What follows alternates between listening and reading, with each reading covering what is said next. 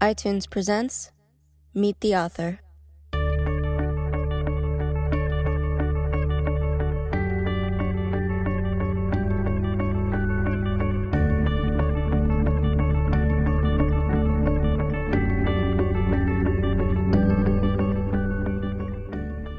Okay, good afternoon and welcome everybody to the Apple Store Soho. We're very pleased that you could join us for today's special event, a Meet the Author event. Today we have Mary Pope Osborne joining us. She's the author of many novels, picture books, story collections, and other books that you're probably all very familiar with. And today she joins us to read a selection from the Magic Tree House number 29, Christmas in Camelot. She'll be joining us in just a moment to read from the book and answer some of your questions. A little later, we'll also be treated to a performance from the touring production of Christmas in Camelot. So without further ado, please join me in welcoming author Mary Pope Osborne.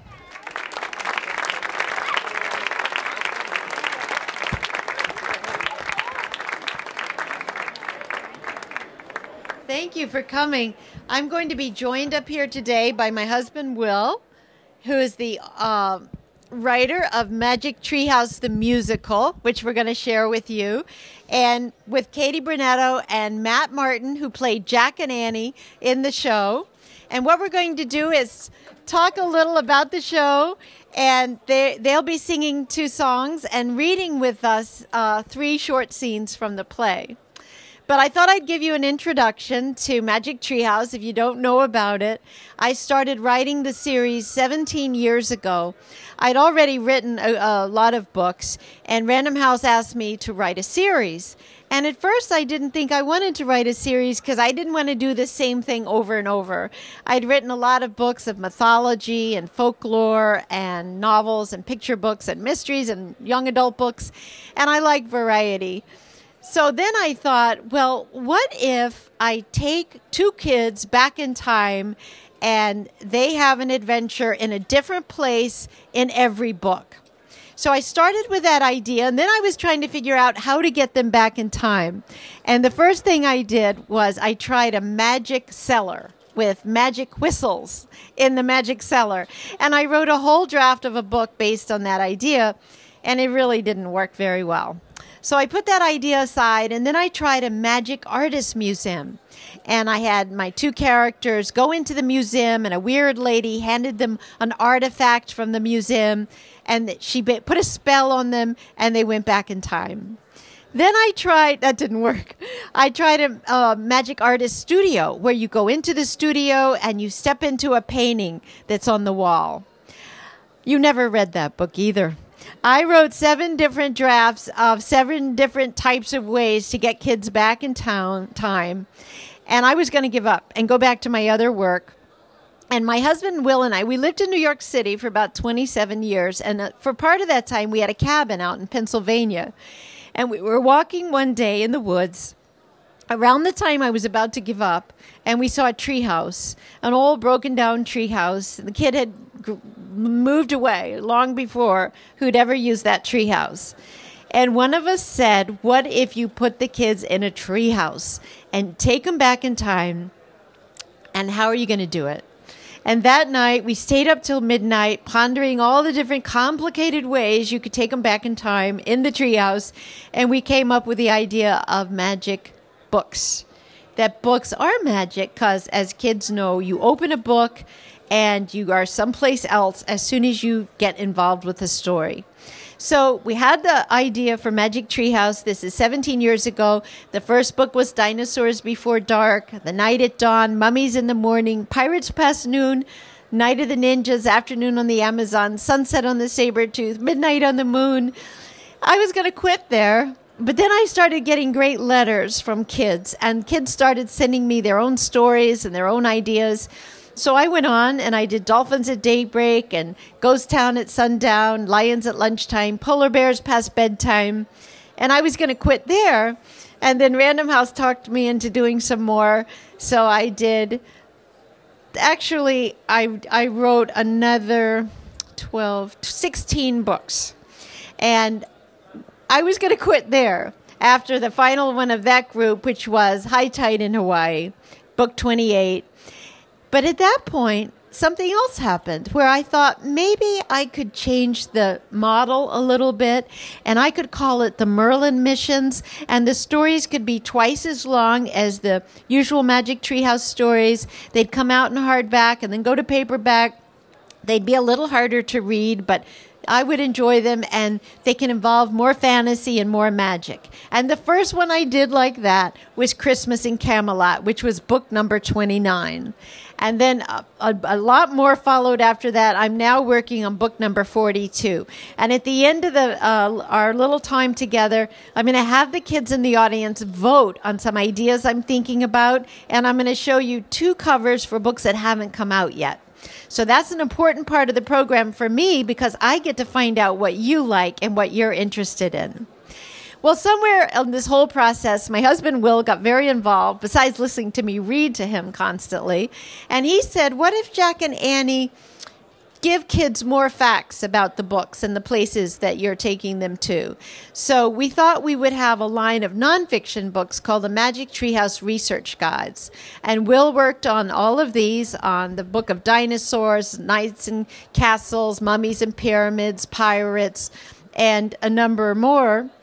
And then my sister Natalie took over those. And so now we have about 16 nonfiction books out there that go with the fiction books. Then Will turned around and said, what about a musical of Magic Treehouse?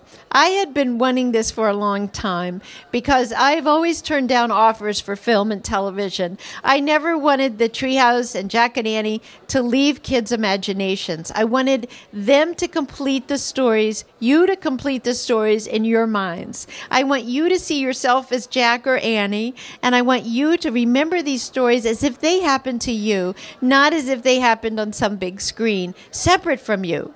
So I was very satisfied with that idea. But the other place that I thought the imagination thrived, besides books, was on the live stage. If you put a play on the stage and you're in the audience, suddenly you're swept up in the drama. It's only going to be that way one time ever, exactly that way when you see it. And you are part of the action because you're applauding and you're reacting and you're affecting the actors and they're affecting you. So that is really an act of the imagination. So Will was working on a show, and I said, what about a musical of Magic Treehouse? He was working on a show with a close friend of ours named Randy Kortz, and Randy and Will started looking at all the books, and I'll let Will explain to you why he chose this one. Well, we chose Christmas in Camelot not because it was the first Merlin mission, but because reading all the books, we were thinking, what do we want to see on stage? What would be exciting to put on stage? What would be fun for actors to play on stage and for audiences to see?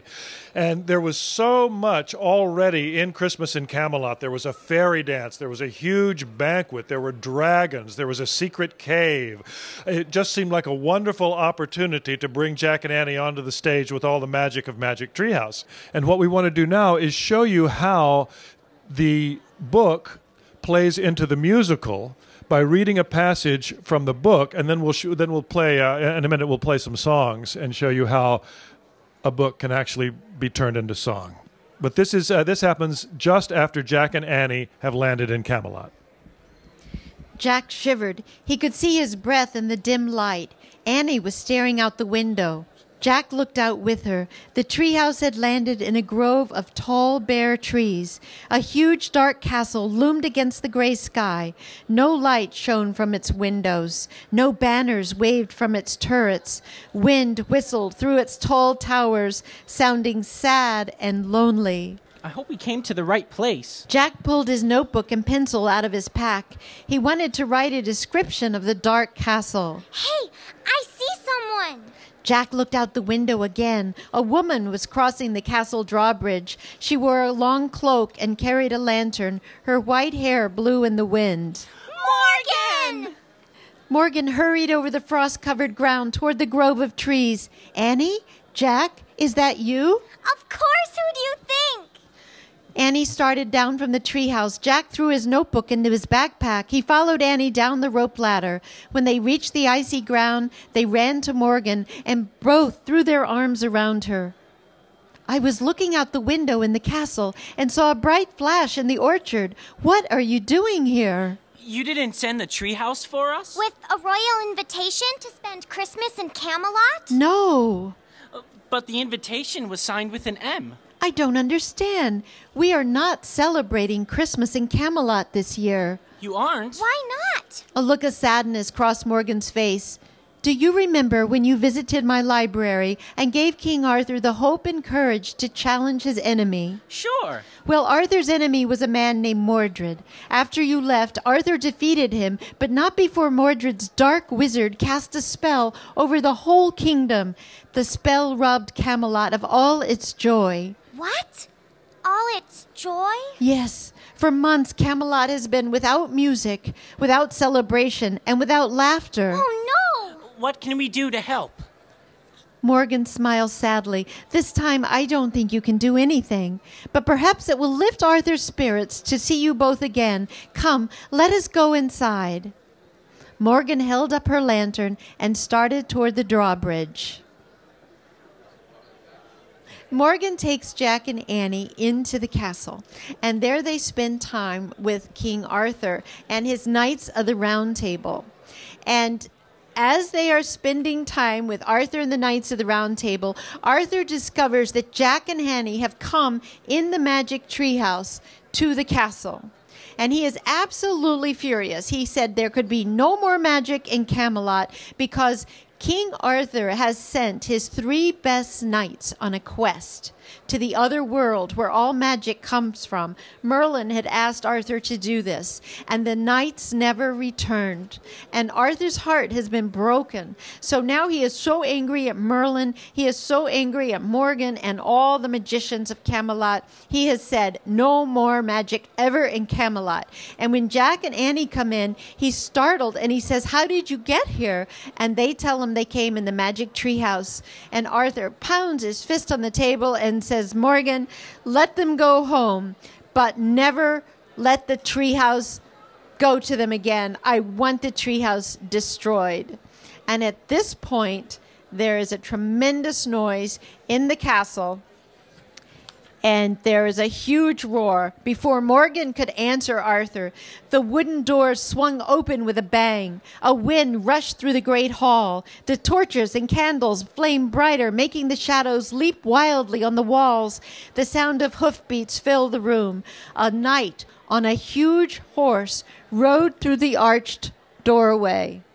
And then that's our knight. He's about 2 stories high. He comes onto the stage in a cloud of smoke. The knight was dressed all in red, from his shining helmet to the long cloak on his back. His horse was dressed all in green, from the armor that covered his head to the cloth that hung from his saddle. Oh. Wow. A Christmas night. I have come to see Arthur the King.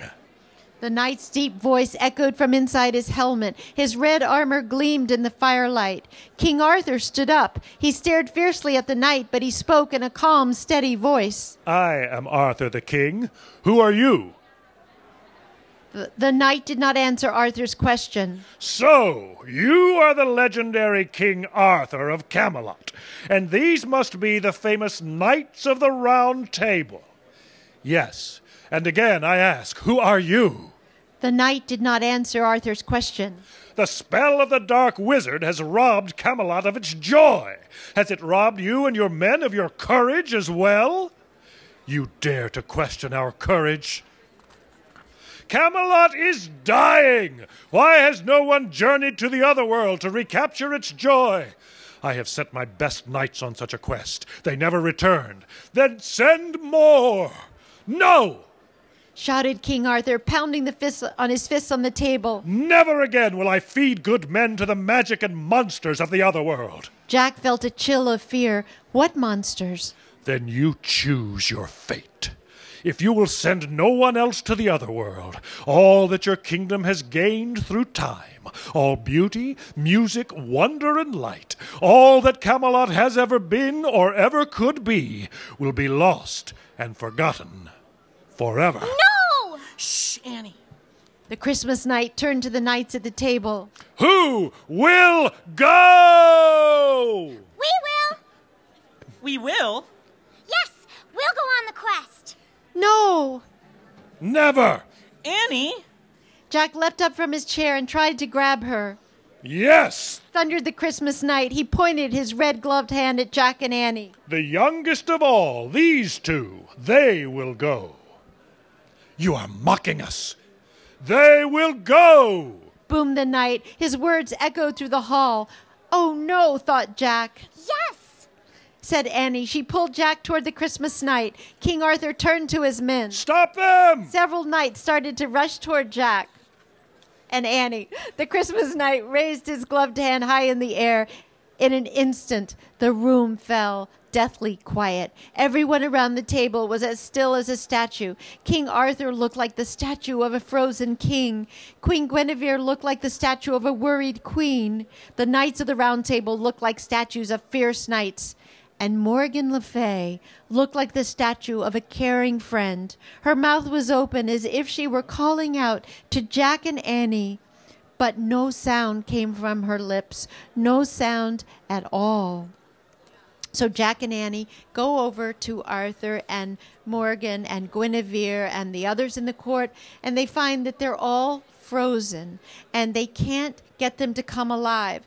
So Jack is pretty angry at Annie. What's going on? What do we do now? And she says we have to go to the other world and get the water from the cauldron of memory and imagination. The knight booms out to them and says they have to go and get the water, and they have to find 3 things that will help them: a compass, a key, and a cup. And finally, a gift from him. And they're trying to get all this information down, and that's how they're going to get the water from the cauldron in the other world. How are they going to get there? And just as Jack is starting to be worried and ask questions, woof, the night is gone. And Jack and Annie are left alone, and this is where they have a song that deals with their feelings about this whole experience. Okay, what do we do first? I don't believe you. What? Do you realize what you've gotten us into? Sure, we're going to save Camelot and bring Morgan and everybody back to life. Right. By going to some spooky place we don't even know where is, that's full of monsters, that probably ate the 3 best knights in Camelot, and finding some kind of magic water that's guarded by some weird keepers? Yep, let's go! Annie, we don't even know where we're going, or what to do when we get there. It's simply not advisable to take a risk this sizable without a solid strategy. It all could end in tragedy. But what if no one ever cared or tried or dared or ever wondered why? Let's go! No! We need to have a solid plan, discover everything we can to help us fully understand this very risky task at hand. We wait and fret, debate, and sweat, we'll never ever even try. I'm not saying we shouldn't try, Annie. I'm just saying I that... have known you all my life, Jack, and you can be a pain. Always thinking, always planning, always in your brain. Yeah, well, you... Just take a chance, Jack, don't always hold back. Jump into the game. Don't ask permission, make a decision. We have a mission. There's no time to waste, and we can... Wait! You always do this. You just jump into things without thinking and get us into all sorts of trouble. Well, if I waited for you, we'd never do anything. Well, we can't do anything until we get to the other world. And it could be miles away. And we can't even ask anybody because everybody's frozen. Jack? So even if I wanted to just jump in and do it like you, where would I go? Jack! And how would I Jack, get there? Jack, And look!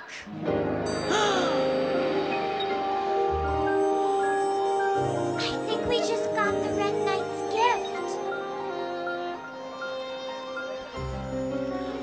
we've seen a lot of wondrous things, but I don't recall a deer with wings, or one so, Big, or, sweet, or, white. I really hope he doesn't bite. Hey, horsey. He's not a horse. He's a stag. He's really nice, Jack. Have you come to take us to the other world? Huh? Annie. Come on, Jack. It's crystal clear. Our ride is here. I'll take the front, you take the rear. and on the back of this white deer. Just trust me, Jack, I know that we're surely, really, truly gonna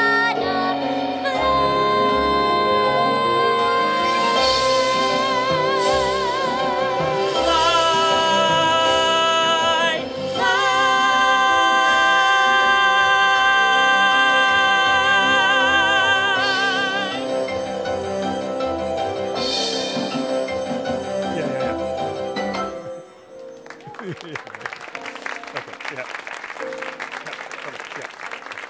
Great, thank you. At this point, the stag, which is a beautiful puppet that was created by Mary Bremer, who's a long-term Jim Henson associate and did a lot of Muppets puppets, spreads its wings, and the wings cover the entire stage, and in fact, they cover the entire width of the auditorium. The stag flies out over the heads of the audience. Very cool effect.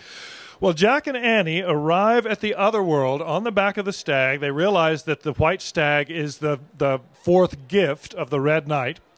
And they discover that the other world is guarded by two very fierce and scary guards. Now, these guards have a funny song in the show, but then they also realize, Jack and Annie do, that they're very scary and take their jobs very seriously of keeping people out of the other world. So they're able to sneak past them when the guards get in a fight about magic, and they discover that the other world is not what they expected. Instead of being grim and gray and ugly, it's light and beautiful and spring-like. So they hear music off in the distance, and Jack is very taken by the idea of there being music in the other world and the possibility that there could also be dancers. So we're going to read a section from the book now talking about what Jack and Annie see when they look down the hill to where the music is coming from. The hill sloped gently down into a misty green glade. In the middle of the glade, a band of musicians played flutes and pipes, drums and violins.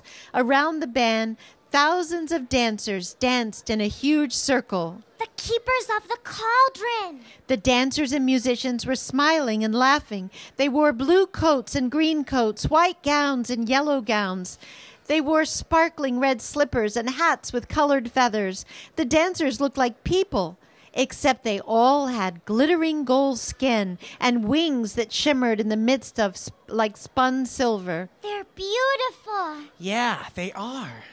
I don't think we need to be invisible with them. I think you're right. Jack and Annie threw off the red cloak. They left it in the dewy grass and ran down the hillside to the winged dancers. The dancers paid no attention to them. They just kept going around and around in a joyous circle. I feel like dancing with them. Me too. It was strange. Jack was usually shy about dancing, but he wanted to join this dance more than anything. Jack pulled off his backpack. As he set it down, he saw 3 swords lying in the grass, but he didn't stop to wonder about them. The music was calling. The winged dancers broke their circle and welcomed Jack and Annie into the dance. Annie held Jack's right hand as he grasped the slender golden hand of the dancer on his left. The dancer smiled down at him. Like the others, she was as tall as a grown-up, but she didn't have any lines or wrinkles on her face. All the dancers looked very young, yet they seemed ancient at the same time.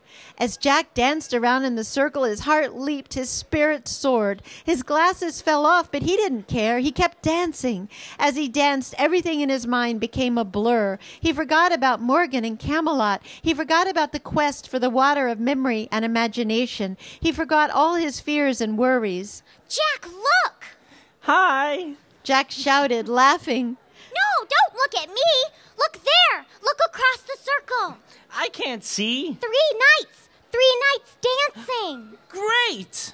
No, Jack, they look awful. They look sick. Annie pulled away from the circle and tumbled back into the grass. Jack, stop dancing! But Jack didn't want to stop. He wanted to dance to the wild music forever, forever, and ever, and ever. Annie chased Jack around the circle. Stop, Jack! Stop! She grabbed his shirt and tried to pull him out of the dance. Let go, Annie. Leave me alone. But Annie wouldn't let go. Finally, she pulled so hard that Jack broke hands with the dancers and tumbled backward into the grass. Annie has rescued Jack from what turns out to be an enchanted circle. The knights that King Arthur sent on the quest for the water had gotten trapped in the circle, and if Annie and Jack hadn't shown up, they would dance forever. Well, Annie and Jack devise a plan, and they're able to go back into the circle and rescue the three knights. And lo and behold, the three knights give them the other three gifts that they need to complete their quest: the compass, the key, and the cup. The knights are very tired and can't go on with the quest, so the quest becomes solely Jack and Annie's as Annie tucks the knights in and tells them they need a nice long nap. They get ready to head off following the directions on the compass to where they know the secret cave is that houses the cauldron of memory and imagination. And as they're getting ready to go, Jack thanks Annie for rescuing him from the dance. Hey, Annie. Yeah? Thanks for rescuing me from the dance. That's okay. I could have been stuck there forever. I mean, if you hadn't stayed focused on our mission. Don't worry about it. Come on. No. Really? What would I do without you? I don't know. Who'd be there to reach out to? I don't know. If I stumbled, I'd just fall. There'd be no one there at all to grab my hand, to understand, to help me land back on my feet again. What would I do without you? You're my friend. Yeah, well, you're my friend too. You rescued me lots of times. I know, but still. You know what? None of this would be much fun if we were doing it by ourselves. You're so brave. Well, you're so smart. You make me laugh. I love your heart. Hey, sister. Hey, brother. I guess we need each other. What would I do without you? Well, I guess you'll never know. 'Cause I'm not about to let you go.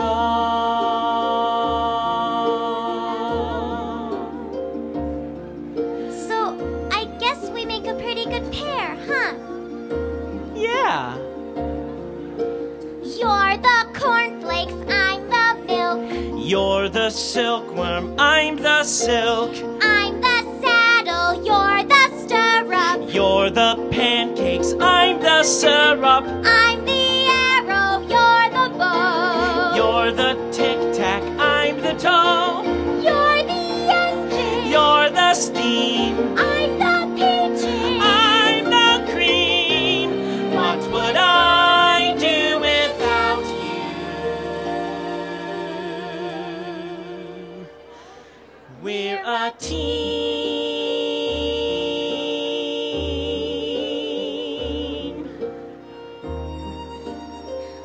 Well, I guess we better go save Camelot now.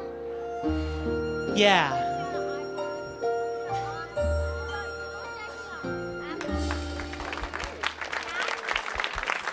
Wonderful. It's Matt Martin and Katie Brunetto, our wonderful Jack and Annie.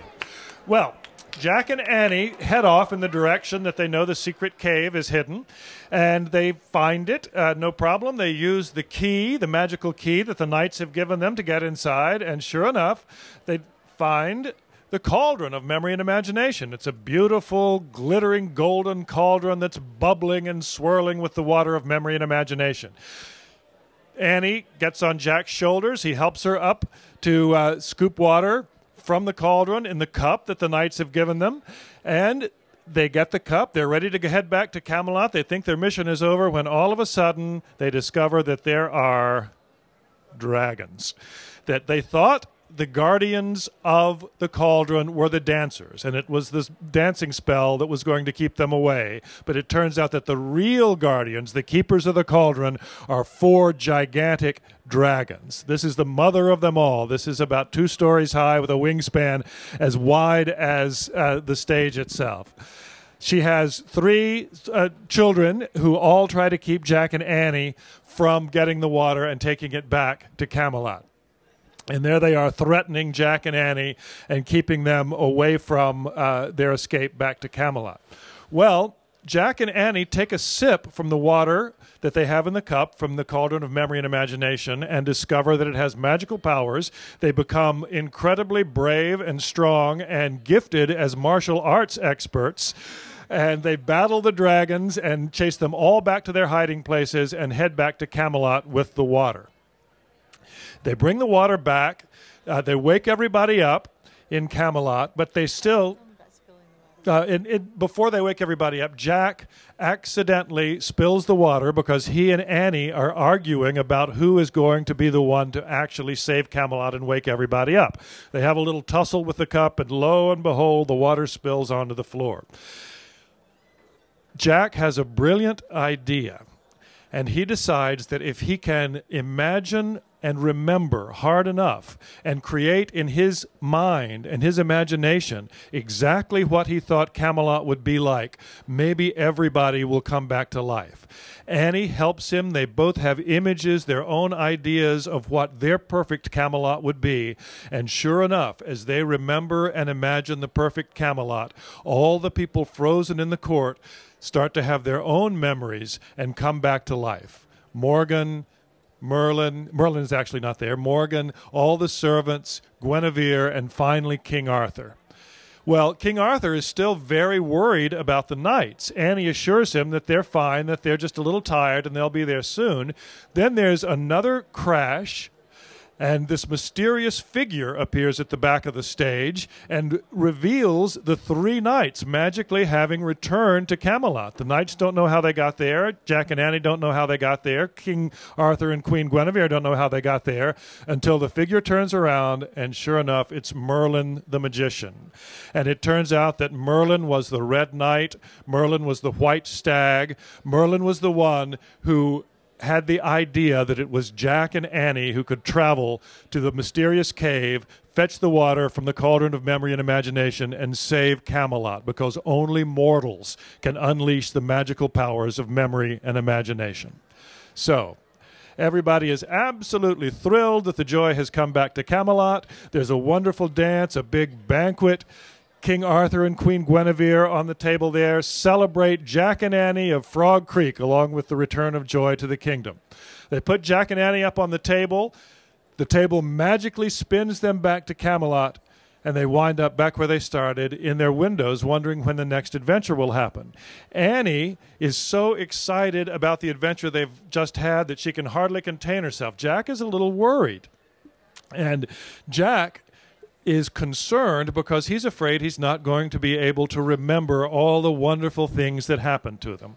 Annie then has a terrific idea. She suggests to Jack that he write it down, and that's when Jack becomes a writer.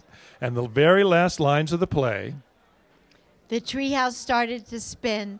It spun faster and faster. Then everything was still, absolutely still. Those are Jack's words as he writes in his window about his own adventures in Camelot. And it's so great because when the show, that happens at the end of the show, and right before the last line, everything gets completely quiet. And then Jack reads, absolutely still.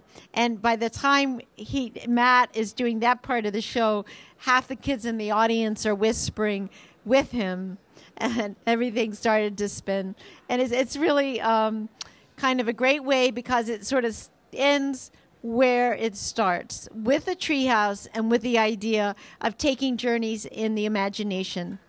Now, we've got some backstage. We've got our big curtain call where all the actors come out, the fairy dancers come out, and they actually sing a few lines from the song that starts the show, How Far Can You See?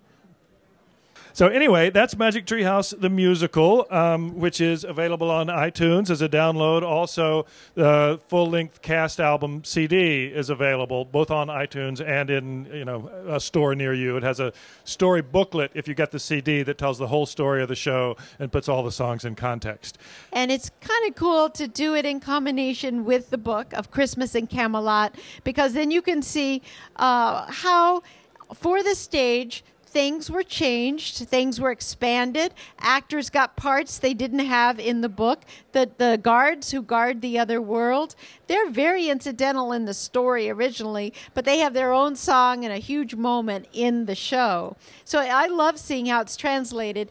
Yesterday we went to a school to celebrate a girl who had come up with her own idea on how to make a Magic Treehouse book into a play. She had chosen the book Ghost Town at Sundown.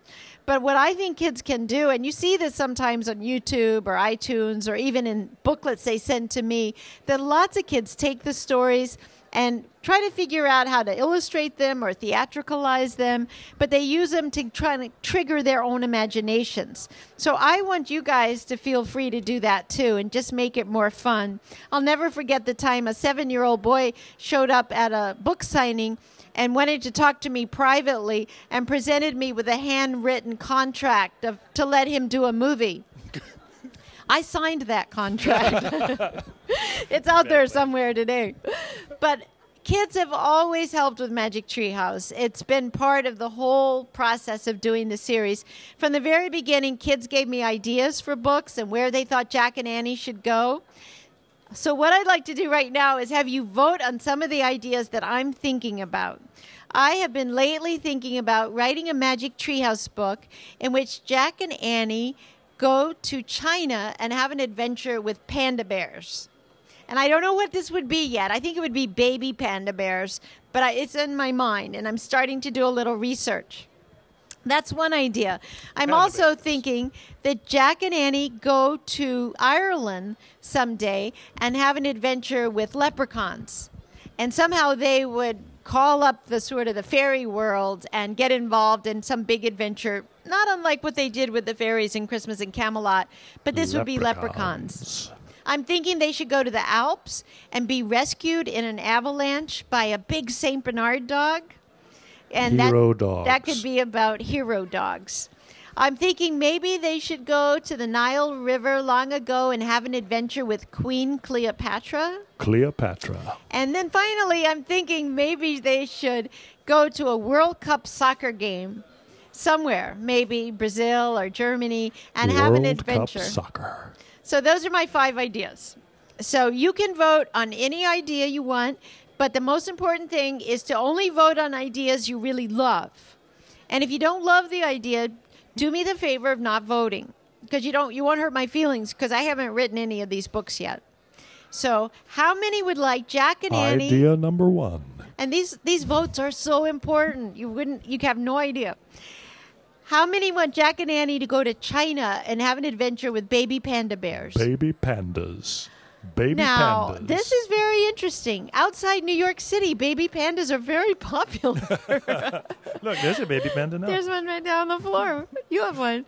How many want Jack and Annie to go to Ireland and have an adventure with leprechauns? Leprechauns. A few more than baby pandas. Yes. Thank you. Good. How many want Jack and Annie to go to the Alps and have an adventure with rescue dogs and an avalanche? Hero dogs. How many want Jack and Annie to go back to Egypt and have an adventure with Queen Cleopatra on the Nile River? Queen Cleopatra. And how many want them to go to a World Cup soccer game? World Cup soccer. How many would prefer it if they went to a baseball game? Baseball? World Cup soccer. About the same. You choose. Oh, and I just thought of another one I was thinking of. How many would like them to go to a log cabin and have an adventure with Abraham Lincoln as a little boy? Abraham Lincoln, ladies and gentlemen. Wow, that takes pandas. Okay. Yeah. Well, that's one. That probably of all of my said, that's the one I want to do most. But I'm probably for the next one going to work on a book of leprechauns, because that has been getting lots of votes in other cities. Yeah. Well, it did okay. Let me show you, because this would be fun, the next 2 books to come out. And these are the result of votes. But I tricked the kids because I used titles that I thought would be good rather than subjects because I wasn't sure they would want the subjects, but they wanted the titles. And now I'm tricking them into a good subject. And the next one, I have covers long before I have books. This is called Moonlight on the Magic Flute. And Jack and Annie go to Vienna, Austria in 1762 and have an adventure with Mozart when he's only 6 years old. And he's going to perform for the Empress of the Austro-Hungarian Empire. And they have to help little Mozart do that. But meanwhile, out in the woods, on the grounds of the castle, there is the first zoo that was ever in the world. And Mozart lets the animals out, and Jack and Annie have to tame the animals with their magic flute given to them by Merlin. And this inspires Mozart so much that one day, later in his life, he writes an opera called The Magic Flute. Yay. I bet you didn't know that. And then the book after that, and this is a title kids liked better than they might have. They don't know much about the subject I was thinking of, A Good Night for Ghosts. That sounds kind of exciting. They go to New Orleans in 1915, and they have an adventure with a 14-year-old boy whose name is Louis Armstrong. Hello, Dolly. This is Louis. And there's Louis on the back of the story because they have to get rid of a bunch of pirate ghosts in a scary blacksmith shop in the French Quarter in New Orleans, which is supposedly really there, a scary blacksmith shop that's supposed to be haunted by the ghost of the pirate Jean Lafitte. So Jack and Annie and Louis Armstrong take care of this whole team of pirates. So this book will come out next summer. I'm still working on it. This is what I mean by having books come out after I've books completed after I've done the whole jacket copy for the cover because of the timing of Magic Treehouse. And then after that, I'll probably be choosing one of the topics we just voted on. And if you guys have your way and if I have my way, it'll probably be about Abraham Lincoln. Yeah. So thank you so much for bearing with us today and listening to the show. And great. Thank you. Being so kind. Thank you very much. This episode of Meet the Author was produced by iTunes and the Apple Store in New York's Soho District. To purchase the audiobook or listen to more episodes in the series, click the link below or search for Meet the Author in the iTunes Store.